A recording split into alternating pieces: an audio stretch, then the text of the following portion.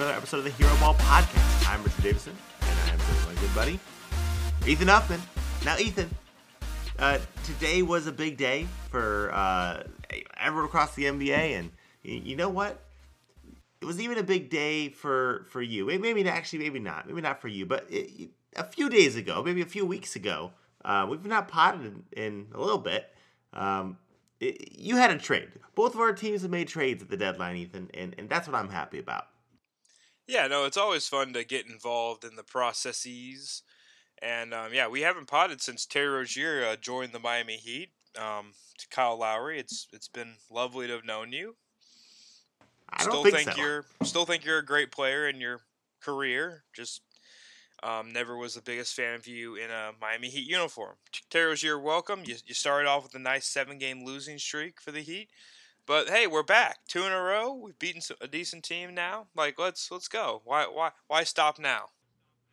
Yeah, but I'm sure we'll get to talking about all of these things. But Ethan, we've decided here's how we're gonna attack this trade deadline. We're gonna go ahead and talk about some of the moves that we're gonna start at least with the contenders, right? So some people who are maybe in the top half-ish. Or very notable teams that plan to make a run. And I guess I shouldn't even say top half because right now the Dallas Mavericks, 28-23 as of Basketball Reference when when we're recording this, which is in the afternoon on trade deadline day. They've made a couple trades, and they, I would say, other than the Siakam and Anunoby trades, they gave up the most in order to get the players they got. They were able to get Daniel Gafford from Washington for Richaun Holmes, and they worked out a thing where OKC is going to send a first-round pick this year to Washington, and OKC gets some swap rights out of it with Dallas.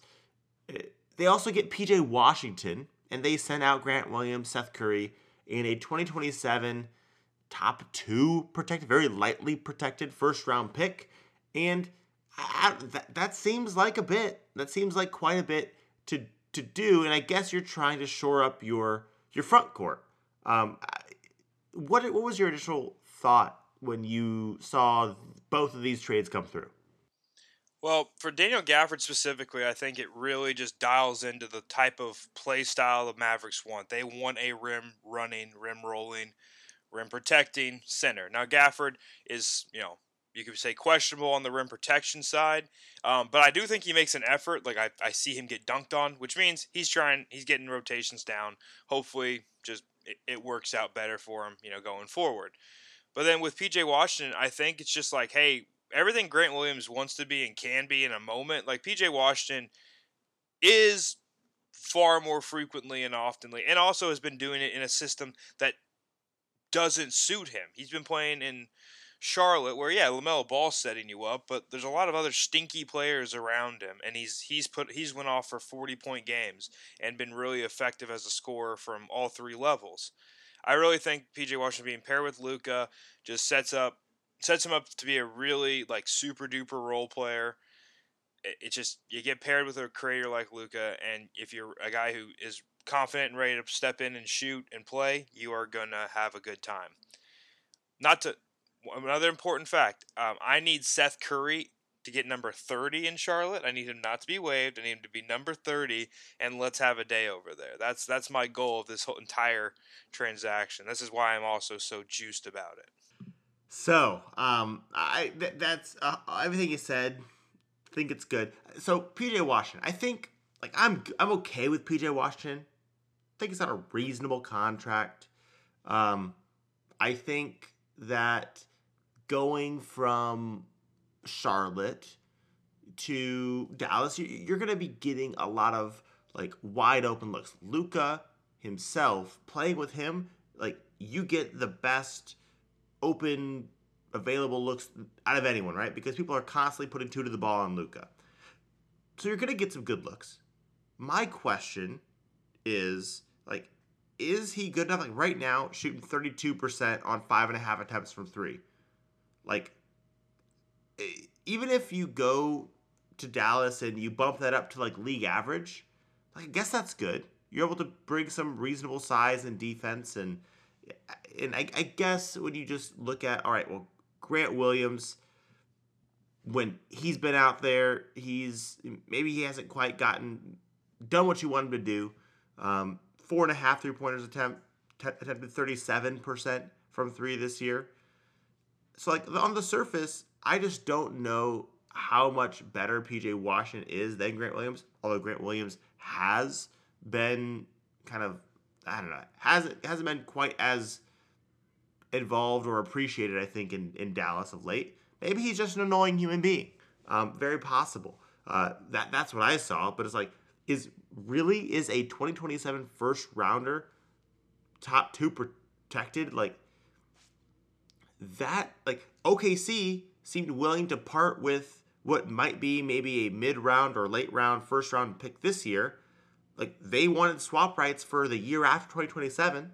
So, like, I don't know. Like, is it really that much of a difference? And I guess if you're Dallas, you're just thinking to yourself, hey, new ownership is here. Maybe the guys running it aren't going to be around by then, so let's just go all in over this next couple of years. Who knows? I think that's the objective here. And PJ Washington's salary goes down the next couple of years. Like, if you build an extension off of that, you could keep him even at like longer term money at lower numbers. Like, well, who's to say? Or if he really exceeds it, you get the opportunity to pay him what he's worth.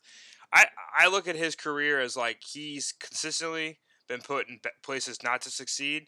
His first couple of years in the league, he was shooting 37 and 38% from three on teams that were a lot more successful, a little bit more effective. And then it's just been injuries for LaMelo and stinky coaching and bad teammates. And I think he's been put in a place that he is not enabled to succeed. I mean, Steve Clifford himself says, we're not very talented, right? There's interviews where he's basically slammed the team. And that hasn't been great. I'll say I like the Daniel Gafford move. I watched the Washington. I got third row seats. Shout out Christian Chaba. Third row seats to the Spurs versus Washington, and Gafford looked like he was getting his, right. He was getting offensive rebounds, some putbacks, a bunch of dunks, got a couple blocks. He'll really work, and I think, like you said, having someone like that, along with Lively, you're going to be getting competent play, and you've got options at the center position. And you don't need your center to do all that much when you got Luka, right? Just get there, dunk the ball, be aggressive on defense. And so I appreciated that one. We'll see. I'm not as sold on the PJ Washington trade, but who knows? Maybe he'll get to Dallas and it's just the right scenery and things are great there. I feel that way. But I think it's time we can move on to our next, contender adjacent team. And a trade they made. Philadelphia 76ers have acquired Buddy Hield from the Pacers for Marcus Morris, soon to be traded, Korkmaz, who has been waived already, and here you go, 3 second-round picks. So, like, I feel like you can't talk about this trade from the Philadelphia perspective without getting into the fact that Joel Embiid underwent his meniscus procedure, and it seems as though he's going to be right by the time the playoffs roll around, which may not be as great for long-term health. What it seems like in the reporting, and they're kind of vague with it, but there's hints around the edges that he opted, or I don't know if he made the decision, but the doctor seemed to have trimmed some of his the meniscus flap that was there. Sometimes you can't help it. You have to trim it as opposed to the long-term repair. Good news about the trim is you're back in about a month. The reporting said he'd be reevaluated in 4 weeks, which seems to indicate that, as opposed to the repair, which is going to take a few months. So it seems like he's going to be back. And having Buddy Hield as just that floor spacing, splashing guy out there on an expiring deal. It's important for them to retain flexibility going into the summer. I think it's why you didn't get more than 3 second-round picks. Like, you couldn't have made it into an actual legitimate first because Hield's expiring. I like it for Philly. I think it's very good for them to have that spacing around Maxey, and we'll see how the defense goes there from the guard positions. Having Maxey and him out there seems a little bit rough, maybe defensively. But I look at it from Indiana's perspective, and I know Elkin didn't appreciate it. I don't know how I feel. I don't love it because they are involved in the playoff picture here. 6th seed at the moment, and I don't know. I think he plays really well off of Tyrese Halliburton. I would have preferred just keeping him and then revisiting his contract situation in the offseason. I don't know. That's just me. I wonder if part of this is fueled by, giving up a lot of, giving up some pick capital to get Siakam in, so they're trying to restock the cupboard with lesser assets, but restock nonetheless. I just think part of this trade is also like just opening up those minutes for Ben Math and excuse me, and Andrew Nembhard to really take bigger steps. I think those guys are part of your guard rotation going forward, ideally, and I think ultimately, like, those guys getting more minutes, and if they can progress, like, that's what we want.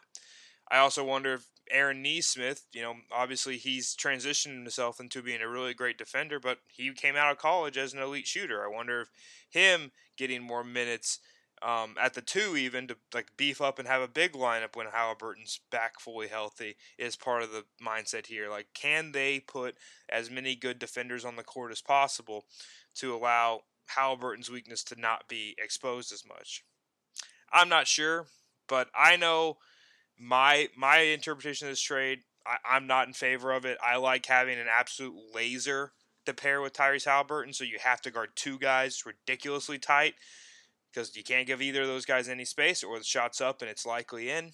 Whereas even Mathurin in his best moments has not been a laser. Nembhard, he's had a game winner against the Lakers, but he's not a laser. Maybe Ben Shepherd, the young guy, is going to get some more minutes. I don't know. This is speculative. But I imagine this is all just a future asset play and doubling down on their past drafts or asset management of Aaron Nesmith to push this team along. Yeah, I mean, at least because of the time Buddy and Tyrese have had, especially in Philly, especially in Indiana here, like you've seen the proof of concept of what's it like if you got one of the best 3-point shooters of all time next to Tyrese Halliburton, and it looks good. So, if things, you at least know what to go out and get if this next phase doesn't quite look or work the way you want it to. Can't remember his name right now, but Sam Vecine's been hyping up the Kentucky guard who's shooting like 54% from 3. Well, I got you here, but there's other problems. So Reed Shepherd, is, so that's sort of a whole different pod. Like there's not many people that look like him that are successful in the type of role that he's successful in, and it's not that he's a white guy shooter, okay? It's that he's a defensive guard who's lighting it up, who's generously listed as 6'2", right? Probably shorter. And so it's like, what do you do if you're actually an off guard? He's got some on-ball reps, but what do you do if you're an off-ball guard who's, if he's 3 inches taller, it's Alex Caruso kind of defensive comps, rightly or wrongly start coming out here, but you haven't had a better shooting version. But like defensively, he's all over the place like Caruso, but you're shorter. What's that look like in the NBA? Sorry. Yeah, sorry for bringing it up. But we started talking about lasers next to Tyrese and maybe still adding some defensive chops. Like, I just like, Someone shooting 55% from 3 or whatever, the college ranks, and getting ridiculous steals. And yeah, I would call that a laser, but I think it's time to move on. It is. Quickly, let's get to Milwaukee. Smaller move here, but getting Pat Bev in there, campaign, you're out of here, and a second round pick over to Philly in this, right? If you're bringing in Buddy Hield, no need for Pat Bev, I guess. Um, so in Milwaukee, you want to get the issue they've had is right. Who's the defensive guard that we can put next to Dame? And it's the attempt. You know, you've tried to get it with Malik Beasley, who's shooting well, but it's like you're trying on defense, and but you want to get something else. Just do you really want to go with a Pat Beverly, Damian Lillard lineup? I don't know. That seems a bit small to me. I know Pat Bev is going to get in people's shorts and whatever, but I don't know. Seems better than campaign, I guess, for what Milwaukee needs. It's just they're a team that's got to be looking on the buyout market, and it'll be limited. Big upgrade over campaign, probably worth a second round pick, especially Milwaukee picks that you intend for them to be 45 and later, right? You're intending to be a great basketball team. I think it's a great move for them just to add a guy who you can play. But like the problem is, like that's what all of their bench is, a guy you can play, not a dude, like not a guy who actually contributes all the time. Like Connaughton can have a moment, Portis can have a moment. Portis is probably a little too good to be in this conversation, but like Jay Crowder, he's one of those. All these guys are guys you used to really want, and now they're just kind of showing up and existing. But yeah, campaign was a nothing. Like to give up a second round pick and add Pat Beverly, not to mention you're taking someone who could be in your opponent's rotation out and putting him in yours. Like I think that's a pretty big win overall. Mm-hmm. They just gotta hope that they can. Man, I don't even know what kind of picks they have, but they got to start adding young talent that can do a little more than just play defense or just shoot. Because I was just looking at Sam Merrill, right? He gets somewhere else, and now he's lighting it up, but didn't see the floor in Milwaukee. It's hard to see when you're kind of like I'm not rooting for the Bucks per se, but I'm rooting for good teams to like be really good. I don't want teams to fall apart. I'm worried I'm seeing it. Yeah. But speaking of a team that's fallen apart, Memphis Grizzlies are involved in this next trade, but they're kind of the last team, kind of a three-teamer.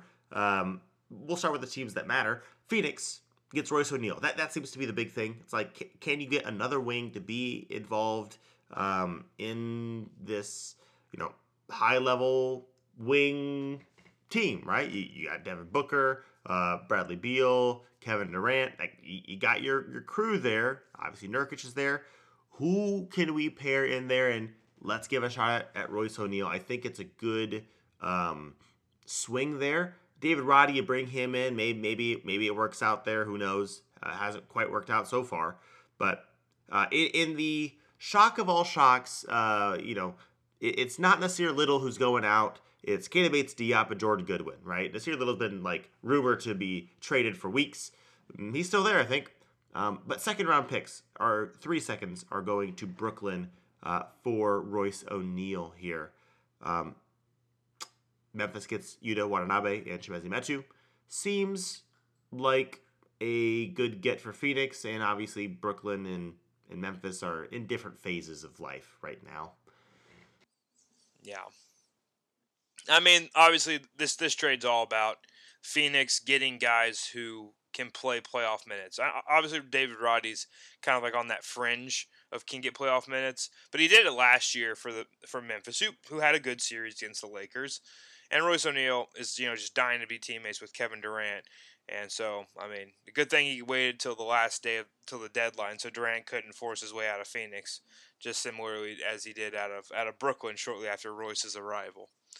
To speak to Nasir Little, obviously the guy's I'm looking at his stats for the season. He's shooting miserably from three, and he's not playing in a lot of games. I just think that he's the guy you can't just give up on right away. Like you can't quit him because he's on such a small, dollar figure deal of a guy who theoretically could contribute.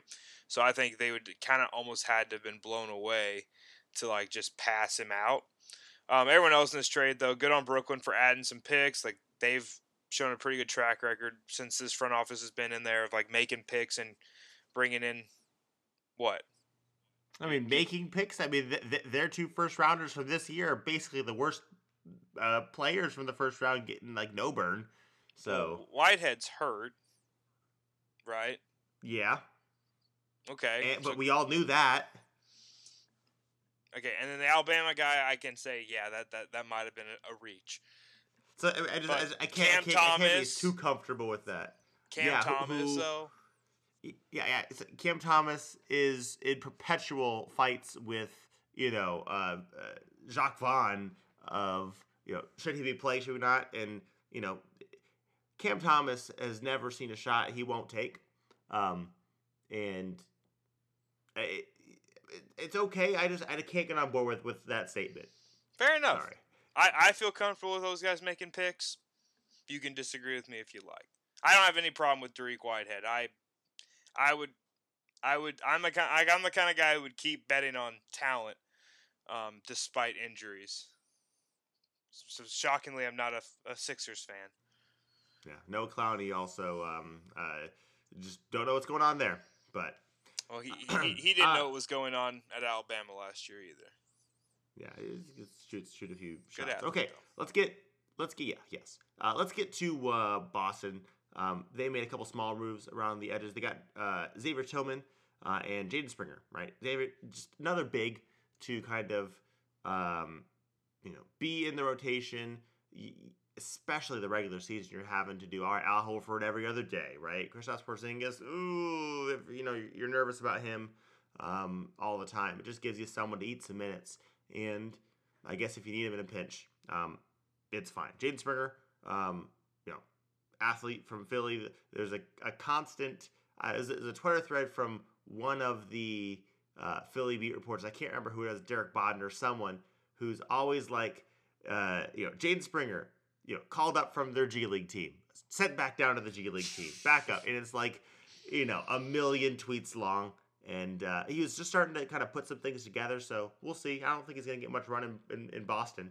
I don't think that guy's going to keep the tweets going when he gets sent to what's it, the Maine or whatever. Maine Red Claws. So yeah, Red Claws. Someone was going to say Red Ants. That's not correct. No, it's the Mad Ants, the Fort Wayne Mad Ants for the Pacers. Yeah, Fort Wayne. Yep.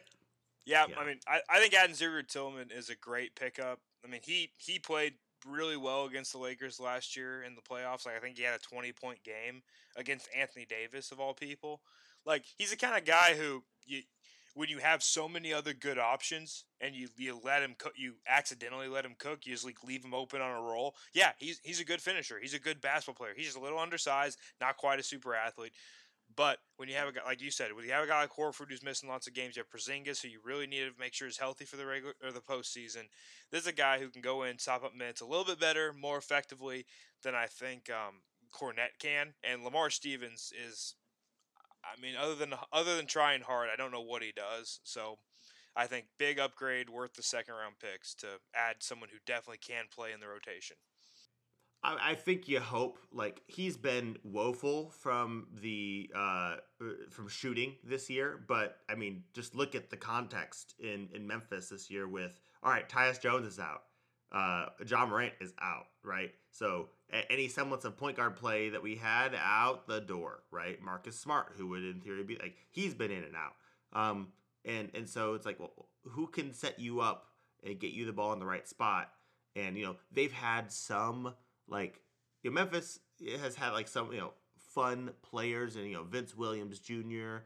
and Gigi Jackson, of course. But like, those guys are fun in different ways, not in the ways that are going to be helpful or useful to setting a guy like Xavier Tillman up. So him going to Boston, it's going to be a better context for sure. And even your guys who are still finding success, like Bane when he's not hurt, and Kennard, who is still shooting well.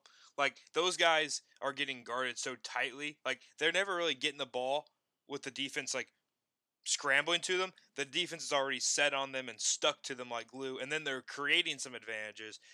It's not like last year when Bane would catch it after Morant had kind of sucked the defense in. Now Bane's attacking at an advantage, and now you're also pivoting, and here comes Tillman coming from the dunker spot. Like, there's just so many more pieces moving effectively last year, and now it's like you just gotta hope these young guys. I mean, yeah, great story. The other Williams, not Zaire, but Vince. Like, great story. Great that he's playing and playing well. He also, I am seeing that he's only 6'4". That seems small. Like, I feel like he's plays bigger than that. I could be wrong. But yeah, there's no advantages in Memphis right now, and so not a bad time to jump ship. Gotta say, I don't know what Memphis's plan at center is because as like I'll just mention it right now. They shipped Steven Adams out. For, you know, he's gone. Houston is able to get him. I don't know what they're doing. Like once I saw Steven Adams was out for the year, I was like, ooh, let's start to back off of Memphis. Obviously, they have the other things going on, but I don't know, man. I guess you just feel like you can get centers, but sending Tillman out, losing Adams as well, it just seems to me like that offseason is going to be, an important one. Oh We'll yeah. see. Oh, all right. Let's get to the next team. The next two trades we're going to talk about all have one team in common. It's Charlotte, and Charlotte's not the team that matters. Let's talk about it. Let's talk the Terry Rozier trade, Ethan. You're a Heat man. You're wearing a Heat T-shirt right now. And we mentioned it at the beginning of the pod, but giving up a 2027 first rounder, which it's half of that asset is from bringing in Terry Rozier. The other half of it is, hey, please take Kyle Lowry and you figure out what to do with him. So didn't go smoothly to begin with, but I feel as though it's probably a good move for your team. His contract is descending, if I remember correctly, right? It's only one more year though, so it's like not that big of a deal overall. Yeah, it is a slightly smaller in this last year. I mean, to the point.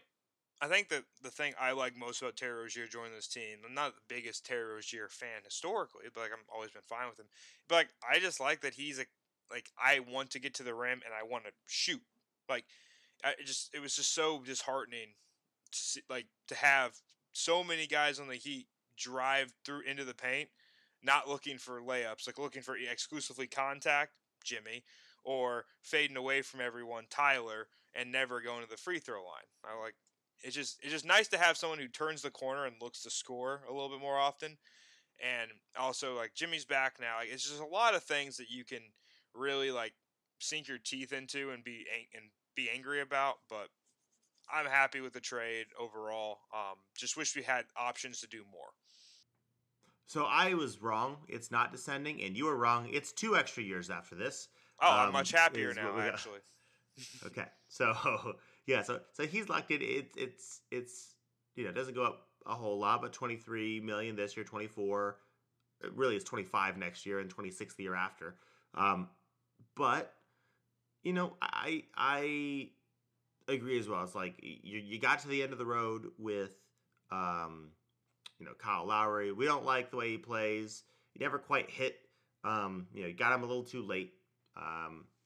And Terry Rozier has, albeit in an awful situation, he's been balling, right? This man continually kills the Pistons whenever we played Charlotte. We couldn't beat Charlotte for, I don't know, the longest streak, and it was always because Terry Rozier would go off. So, it's always tough bringing people in mid-season, especially in a context where it's like a really good team and you're trying to find the way to make it all fit, because, like, Pistons, we're going to talk about some trades. Like, it doesn't matter. We made a bunch of trades. We're just throwing people in there. It doesn't matter, But for a team like Miami, who's got aspirations of bigger things, who's been places, you got to make sure everything works right. And you got pecking order to figure out. And there's not much practice time to really work through it. So we'll see. I trust that it's going to work out decently well, and you'll figure it out by the time the playoffs roll around. Yeah, and And the other thing is, like, while Terry Rozier hasn't been a defensive player for the last, like, 3 or 4 seasons in Charlotte, he was one in Boston. And I don't think that those attributes have faded away. I'm excited to see a guy who plays defense with his hands and not his butt in Terry Rozier versus Kyle Lowry. And I feel really good about his steady contributions, knowing what kind of player you're expecting. Kyle every once in a while would show up with that all NBA player he was 6 years ago and take and kind of bogart the game for a little bit, and that was great and fine until no one else was in rhythm and Kyle ran out of gas. I mean, Jimmy Butler does that, but Jimmy's Jimmy. Jimmy's allowed to do whatever he wants.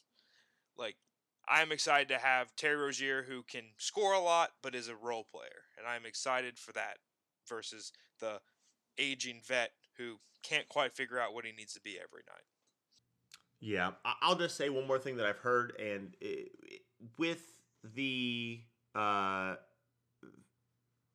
trade of Jaden Springer from Philly, like I've heard and seen that, hey, Kyle Lowry on a buyout could be headed to Philly. Philly is not one of the teams that's in the second apron, so like he could be someone like you sent out Pat Bev as kind of the backup point guard. You bring in Buddy Hield, and maybe Kyle Lowry can come in and do that. Went to Fit there too. Villanova. Like, they need a secondary type creator. Like, obviously Maxey runs the show there, and that's perfect. That's wonderful. If Kyle could give them 10 to 15 minutes, and that's all they need out of him, perfect. Perfect. That's all I truly think that's about all he can give you anymore. He can give you probably 15 good minutes. He cannot give you 30 good minutes more than once a month. Speaking of not sure what you're going to be able to give somebody, the Gordon Hayward's Oklahoma City. He's on an expiring deal, and when this came through, I didn't know what was going on. I was a little bit unsure. Like, so Trey Mann is headed to Charlotte.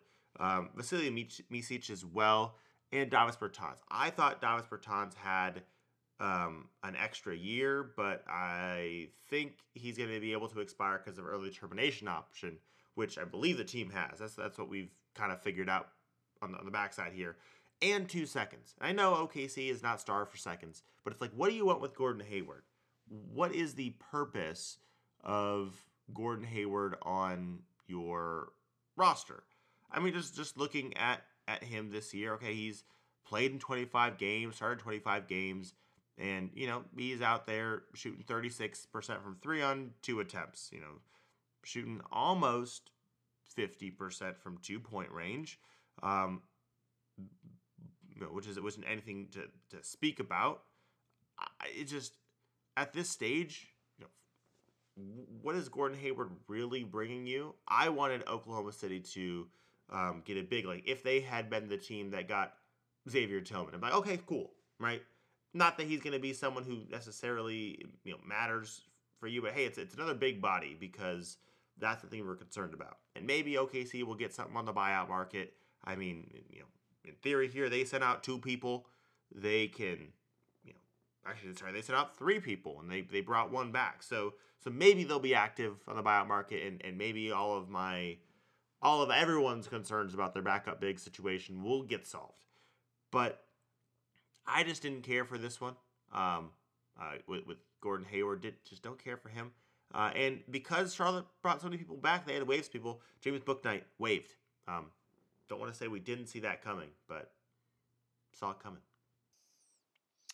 I don't have any bad feelings about getting Gordon Hayward. I mean, it's an expiring deal.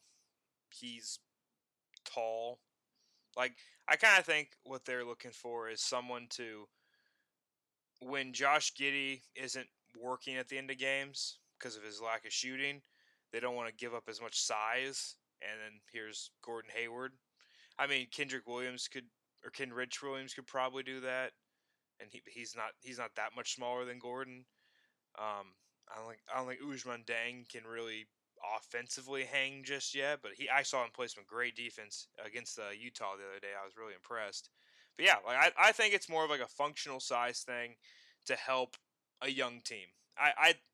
We're gonna get. I'm giving PJ Washington a lot of credit despite some of his inefficiencies this season for playing in a bad scenario.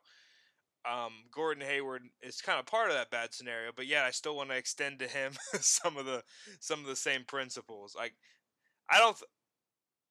It's just weird. Like there's three players on the Hornets. I was like I wouldn't be mad if they ended up on the Heat, and it's been the three that have been traded. So obviously LaMelo Ball doesn't count because he's not Yeah. moving anywhere. Yeah, no, chicken and egg thing. There's like, who's at fault in Charlotte? And yeah, I think Gordon Hayward's washed.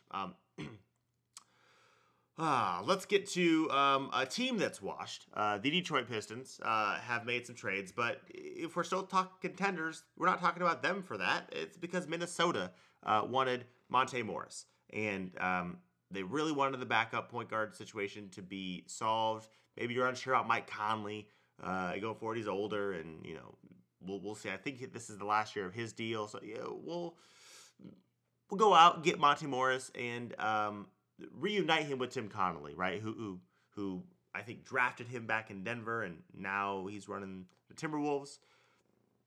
Comforts there. They didn't quite get what they wanted out of Shake Milton. Don't really, trust Jordan McLaughlin. So go out and get Monte Morris, was out for like 40 games because he was injured. Just came back.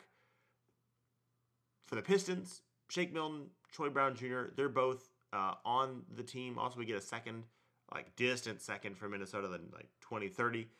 I think for the Pistons, it's all right. We were waiving Killian Hayes. We want kind of a defensive guard who maybe hasn't been shooting it well, but has a history of being able to shoot a little bit. Maybe he can bring something there. I don't know how much Shake Milton gets run in Detroit, just with the number of guards that we have. There's another trade that's coming up here, and there's a few guards that I think see more time instead of him. And Troy Brown Jr. probably is going to get some wing minutes, though, because we've sent out a few wings upcoming. But Monte Morris in Minnesota, talk about that first. Ethan, what are your thoughts on that? You like that? Is it fine? Is it whatever? This is a team that's contending out west. Yeah, I just kind of think, Tyus Jones must just not have quite been available enough. And so Monte Morris, here we go. I think it's great. I mean, I think he's a good backup point guard. I think this can maybe lower some of Mike Conley's regular season burn. So maybe he can be a bit more of a full, like a PTP here for your playoff stint run, whatever it turns into. I think Monte Morris is a great little ad to make sure this regular season finishes up tidily. I don't think he plays into a huge role. I honestly feel like Shake Milton's more likely to help you win a playoff game than Monte Morris, like on a random day. Shake Milton has had some scoring outbursts, but that's not what you need. You need it to be Anthony Edwards. You need it to be Cat, Gobert playing great defense. I think Monte Morris is more likely to unlock more things for those good players. So it's a good little deal. The lack of turnovers, right, is always the thing you think of, and again, it's probably good for you to have that when you're running some second unit stuff. Now Detroit, they made a bigger trade, which there's parts of me in this one that I appreciate, but there's parts that I'm a little frustrated with. So the New York Knicks get Alec Burks and Bojan Bogdanovic. Like, not gonna lie, I think that's a great get for them and their versatility and especially bench scoring, right? Like Bojan, both of those guys defensively have had struggles. Like the Pistons have been bad when they've won games. It's because all right, Bojan and Alec Burks are going crazy tonight. But the kind of unspoken thing is on the other side of the floor, the defense has been trash. Yeah, because we got some young guys out there, but it's because those vets in particular can't really play a lick of defense. Like Bojan gets attacked all the time. Down the stretch, and he's kind of a sieve on that end at this point. Just based off of the things I've seen. But if you're the Knicks, you need bench scoring after Emmanuel Quickley is gone, and these guys give you that for sure. And I guess probably even maybe a filler while Julius Randle's rehabbing, right? And as OG and Anunoby is undergoing, I think a 3-week absence, at least from an elbow procedure. Pistons, on the other hand, I think you do this because you think Quentin Grimes might be something, right? Might be a piece that you can work with. You need some 3-and-D, stuff out here, some competent players to be able to put around Cade, Ivey, Duren, and Asar, Thompson, and I think he gives you that. Malachi Flynn as a backup point guard. He can run some stuff. We'll see if he gets some burn. Ryan Arcidiacono waived. He's not a part of this, but Evan Fournier is. I do think Evan Fournier is going to get some bench run because Monty Williams is going to doesn't want to just give it to all the young guys. He's going to want some veteran leadership, and Fournier's been sitting on the bench for a while over in New York. I don't know. I think he's going to get some run now because you've got the team option going into this offseason with him, and maybe you can make him look decent and maybe flip him for something in the offseason. I think that's the goal for him. Pistons also get 2 future seconds. In the process, we got to waive Joe Harris. Gallinari just got waived. He's trying to look for a contender. Killian Hayes, we said he got waived. Here's my only problem with this trade, Ethan. Is it too much to ask? Like, a lot of these guys had to be in there for salary purposes to make the salaries match. So, like, you can argue, okay, Quentin Grimes is a good player, so there's like some, an asset coming back your way. But at the same time, if I'm the Pistons, and I know they probably had conversations about this, but I would much rather have had the first round pick that is protected in perpetuity. Like, I want that back so that I have the ability to trade some future first if I want to, right? I'm kind of hamstrung with that right now. And I don't think it would have been an unfair thing for us to, like, that first round pick is not going to, it's not going to convey. Like, it's one of the worst first round picks that's owned out there by anyone because just it's not going to go through because the Pistons are bad. And so it felt like when I saw Alec Burks and Bojan were going there, I looked and expected that we would be getting our own first back, and we're not, and that's the part that's frustrating to me. Yeah, I mean, I feel like that's a very fair reaction. I feel like most people won't think about that because most people probably haven't looked at the protections to see how long that hand runs out. In fact, I didn't know like how long it ran out. Still don't, just know it's a long time. However, I really like the idea of Quentin Grimes and Cade manning a backcourt. You don't really have a true point guard in that bunch, but you have two guys who do a pretty good combination drill. I don't know if you mentioned Simone Fontecchio coming into town as well. Like, I think he's a great. Yeah, haven't mentioned that yet. That's the next one. We maybe should mention that now. Simone Fontecchio coming in, the 3-and-D, like getting him in. I think allowed you to say, all right, Bojan, we can trade you now. We've got someone we trust in there. Gave up Kevin Knox, the rights to Gabriel Procida, who's kind of like what we hoped. Like, you hoped he would develop into Simone Fontecchio years from now, and we gave up a good second rounder, right? It's Charlotte's. Sorry, is it Charlotte's or Washington's? I cannot remember, but it's gonna be good. Okay, like top 5 of the second round coming through. But this is all about trying to get competent players who can shoot and defend around Cade.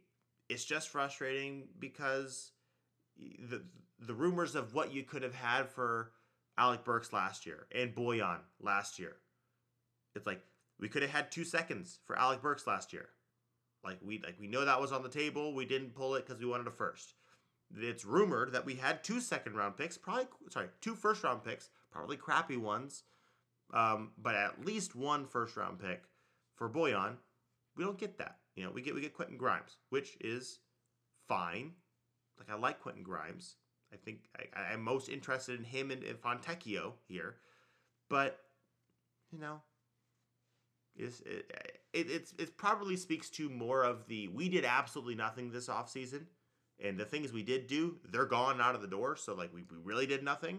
And you had the whole first half of the season just be absolute garbage. And not trusting Troy Weaver, even if I appreciate his drafting abilities. I like what he does in the draft. I relatively speaking, and it's just been the team building concept has been lacking, and so I don't know. Maybe we're turning the corner now, but it's just I think that hesitancy from me. No, hesitancy's fair. I mean, I think for the first time, I kind of see a little bit of like a semblance of a rotation here that like it's just missing like some of those more pick and play like guys from the upcoming draft or a free agent. But like knowing you got Duran at the center spot, Stewart playing some center, but you can pair him at the 4, and then your really versatile wings. Hopefully, Asar can turn into an offensive player at some point. But between him and Fontecchio, you got the lockdown at 3. Like you don't need another 3 on the roster technically speaking. Obviously, play up, play down, find spaces, and you have 3 guards I like with Cade, Jaden, and Grimes. Like you got good young players in a lot of different roles, and now like if you hit one more pick, you could be right in this thing, and that's what I'd say you have to look forward to. So Fontecchio getting him in is just so helpful to playing a good basketball. Let me just speak my truth now. I'm a Zachary Ricochet truther here for the Pistons in this upcoming draft. So we just got rid of a French player. Let's bring in another one here. But I trust this one. It's okay. Lovely. Pistons also just ate Daniel House's money, waived him for a second round pick this year. So gave Philly a fake second. So, anyways, we've already talked about the Houston Grizzlies deal. Let's get to Toronto. They did some weird stuff, man. It's always weird in Toronto. Last deadline, trading this protected pick for Jakob Poeltl, and this year they're also trading a first rounder. It's a bad first rounder this year. Likely the Clippers or OKC. We're gonna have to see when it all comes out in the wash. They bring in Kelly Olynyk. Some more Canadian moves there, right? So I guess we can appreciate that. Ochai Agbaji, that seems like the main guy that you wanted to get. And Kyra Lewis sent him to Utah. Otto Porter Jr. as well. I hope Kyra Lewis can stick around there. I guess Utah is probably the best place for that. But it's just, why are you doing that if you're Toronto? Like, you're not very good. I know that they're trying to, like, you made the RJ Barrett move. You made the Emmanuel Quickly move, and maybe you're trying to do a quick medium pivot, but you're not very good this year. Like, if you want to, you can tank and try to get to the spot where you can keep your own pick. It's probably conveying, I don't know. And then, I guess, there's the Spencer Dinwiddie, Dennis Schroeder trade, which is literally just to get off of future money. Yeah. For Toronto, how do you feel about just what this kind of pivot that they've taken? We've talked to the other trades, but like now that we've seen the whole thing, how do you feel? So my main thought is, okay, you're adding Kelly Olynyk. Maybe this gives you a chance to like kind of see what Barnes can look like next to a real floor spacer and secondary playmaker. Because Kelly Olynyk's a very versatile offensive player. I think we've known this for a long time now. He keeps doing it. It's understood he'll make threes, he'll make plays, not be good at defense overall. So maybe this is just a way to show a little bit of a template of how they want their next center to look. Someone who can do a lot of what Kelly Olynyk does. That's really the only thing I can think of is this promotes a really healthy cast for Mr. Barnes to play with. Yeah, that's it. That's it, because now you have Olynyk playing some center. You can play if you want to. I mean, Pirtle's still on this team, and he's not bad. But yeah, you can play Boucher and Olynyk all your center minutes, and you have shooting the whole time. You have O'Shea and Trent and Barrett and Grady Dick and Quickly. Like, you have shooting to play around him. You can figure this out. So I don't know why you traded for Pirtle last year now. I don't No, get it. that's the one.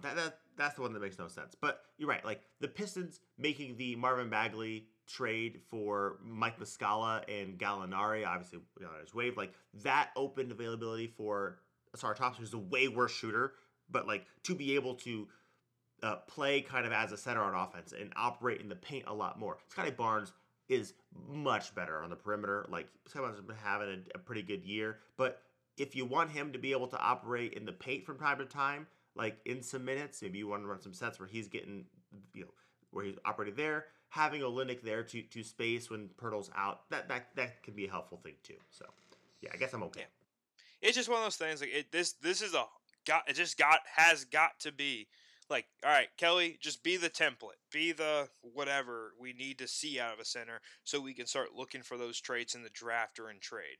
Like he's not your in solution. At best, he's like a sixth, seventh man for a team with a center that like is really, really good.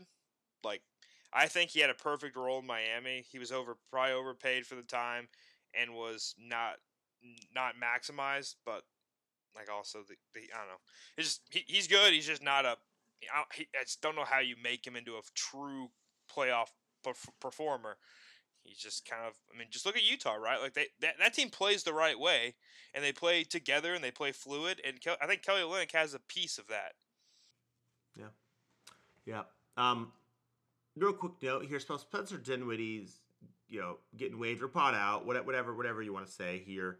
Um, issue for him: teams, because of the new CBA, teams that are in the second apron cannot sign someone in the buyout market if their previous contract was $12.4 million or more. Well, that's Spencer Dinwiddie. So Golden State, Clippers, Boston, Phoenix, Milwaukee, Denver, Miami, they're all out. They can't get him.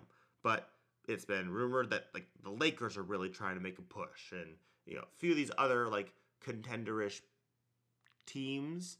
Maybe you can get him for the minimum, and he can be something, right?